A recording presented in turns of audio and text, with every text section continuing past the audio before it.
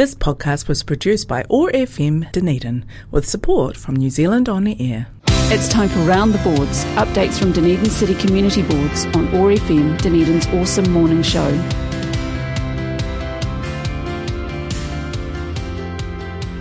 Round and round the boards we go, and to our Otago Peninsula Community Board this morning. Paul Pope joins us on the line. Kia ora, good to have you with us, Paul.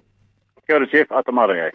Paul, I suppose we're all enjoying this long, hot summer. There's no question it's enabling us to get out and about and explore and more around our own region. But this comes at a price, and most of us now are waking up to the fact that we've got pretty much drought conditions out there. We certainly have, and I mean the Otago Peninsula is basically a drought area now, and that obviously raises issues particularly around fire and fire safety for both our residents and also obviously our wildlife and our farmers. So it's just one of those things at the moment, just keeping check may do or may not do just in relation to fire. And if you're visiting, obviously, not having fires and watching what you're doing, that kind of stuff is really important for us at the moment, especially at this time of the year because we've got a lot of chicks and a lot of pups out there. But also, fire would just be devastating for our community. Yeah, so certainly no open fires at all at this time. You wouldn't really even want to try and boil a billy to make a cup of tea out at the beach or anything like that, would you? No, look, the best thing you could probably do is go into some of our wonderful cafes and get them to make it for you. Nice one. Well, indeed, and supporting local is great to do at any time. But especially now when Hospo and so forth are getting back on their feet, and includes all the businesses out there on the peninsula and all the tourism businesses as well, who'll be wanting not only support from the international visitors, but indeed from locals as well. Well, we've had a really fantastic run with the summer, to be honest, and we've had, while it's been hot and dry, and it has also been an opportunity for people to get out and about. We've had a lot of people visiting various beaches and that sort of stuff, which kind of leads me on to my next thing, with the Tairione, the beach area now, which has been worked on by Port Otago and members of the community there to improve the beach with its groins and stuff, and we've sort of become the Bondi of the South, mate. It really is on a hot day with the white sands and the new development at the back with the playground and reserve. It's really become a very popular place, and like I say, it has been called recently by some of the locals the Bondi of the South. Oh well, let's hope there's not too many wandering around in those budgie smugglers that you see there, Paul. Perhaps a little bit more discreetly dressed on our Otago Peninsula. No, look, I'm more of a board short and sweat top myself. With my fine figure, it's something that I don't like to share with other people. Paul, heaps to do, of course, out on the peninsula, and that includes plenty of great walks. The Hereweka hike. Yeah, coming up, bit of debate around the date at this stage, probably April, early May. So this will be a slightly different Hereweka hike compared to what we've had before.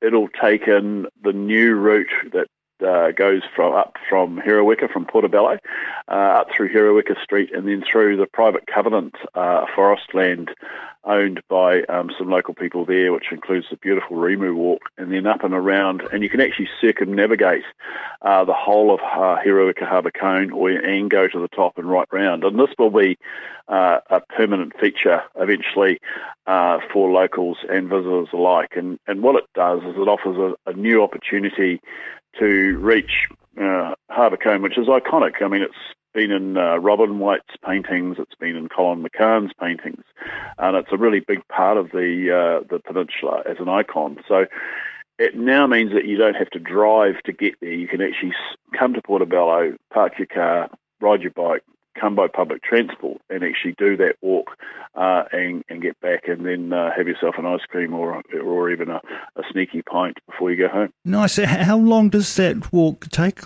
generally, Paul? I think you're looking probably realistically for a moderately fit person, probably about an hour and a half to 2 hours. Yeah. And that's also too with interpretation on the way and a few things to read and learn about the area as you go. Some pretty stunning views along the way too, I imagine. Yeah, absolutely. Obviously, the view's fantastic. You're walking on a very historical piece of land. I mean, Herewika goes back to the time of the Ngāi Tahu chief of Tarawai, and then later, of course, and then into the colonial period. And you're actually going to be walking on part of what's called Leslie's Track, which was the old bullock track, sled track that runs around on the edge of Harbour Cone. So there's a lot of things to take in from that point of view. Wanted to talk about another local landmark, Te Umukuri, Wellers Rock. Yeah, Te Umukuri. Really, Wellers Rock is really the foundation. Much of the foundation of Otago actually rests in that area. That was the area where, in the early, before the settlers really came, the whalers used that area. The Weller brothers used that area for beaching whales and slicing them up there. But it's also an important part of, as I say, of the Otako community as well. And I guess it's probably a point to raise that it's such an important historical site from that perspective, and work is being done on it from a point of view of being a historical area. And also, as I say, there will be some work done around some of the parking issues that are there as well. As a historic place, as I say, it's really part of that whole foundation of our province and of our city, and it's worth preserving. I want to talk a little bit about board business now, Paul, and indeed the boards in general and their contribution to the City Council's annual plan process. Oh, look, annual plan is a funny old thing. It's a lot of people, I think, are quite cynical about the annual plan, but it is actually really important opportunity for communities across the city to really have a chance to put in front of councillors the issues that face their community and some of the resourcing issues that face them as well. And while I say some people are a little bit cynical about it, going into the annual plan process and being part of that process is extremely important. Certainly encourage everyone who's got something, whether it be a good idea, big or small, or just something that they want to get off their chest about the way the city is run. It's an important thing to have that opportunity and say something. And I know for us, I've got a meeting with council where I'm going to pitch our case on Monday. But that's a sort of slightly separate one. But with the annual plan coming up, chance to band together as a community, as neighbourhoods, as neighbours, and say, look, there are things about our area that we'd like to improve, and it means putting pen to paper, but it may also mean just having a little practice and perhaps even appearing in person to make that impassioned plea. And also, I guess, taking the opportunity to speak directly to your own community board where that's possible as well, to start to keep the conversations going there. Just remind us what the process is for someone if they want to bring something up with the Otago Peninsula Community Board. So there's a couple of options. Obviously, the board, we are on social media, so there's the chance, and we often get a lot of our information from social media, and we put out a lot of information that way. Also, you can go to the DCC website, and you'll find all of the board members for the Otago Peninsula. In fact, all board members, our email address and telephone contacts are available on that website as well. The good thing about being a board is on a board is that most people know you.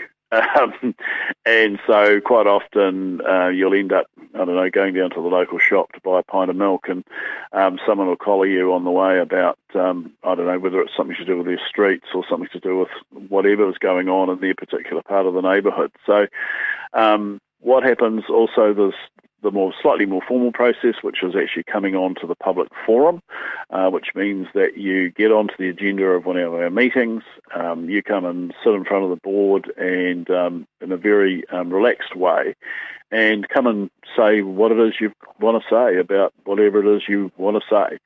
And that's a really good way for us to question people about what they want, what they're trying to achieve. And as I say, it's a pretty non-threatening kind of way to do that because, as I say, most people know us, and but it gets recorded into the minutes. goes into the minutes for council. And then it gives us the opportunity to add those things into our community plan and then put those things into the annual plan as well. Just want to finish off this morning on a hot topic in Dunedin, in fact, right around the country at the moment. Buses, Paul. I know this is something that you had close to your heart for a number of years now. Yeah, so look, a couple of things have come up, and one of the things is particularly, obviously, because the Ministry of Education removed school buses and then said that school buses that were on public transport routes would be the bus of choice for those pupils going to school. That's what's happened in the Otago Peninsula. What's being fed through to me and through to the board is there is elements of bad behaviour from some of our pupils on the bus, particularly on the afternoon bus, and some of it from some of the older pupils on the bus towards some of the younger ones. And let's be quite clear, the responsibility for that actually rests with the parents of those kids, and basically saying to them, look, when you're on the bus, let's see some decent behaviour and reasonable behaviour, and making sure that, as I say, we're looking after everybody in our community, because, as I say, this is something that filters through to us. It's a really hard thing to police, but at the same time, it's also something, too, that becomes an irritant for parents who are trying to get their kids to and from school from that perspective.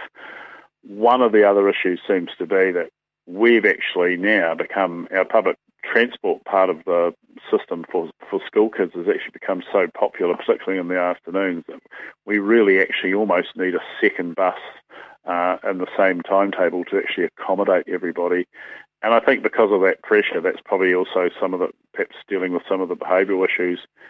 And it would be really good to see parents and pupils perhaps put aside that silliness for the 20 minutes that they're on the bus and look after everybody at the same time. Yeah, I guess the last thing we need is a disincentive to use public transport, right?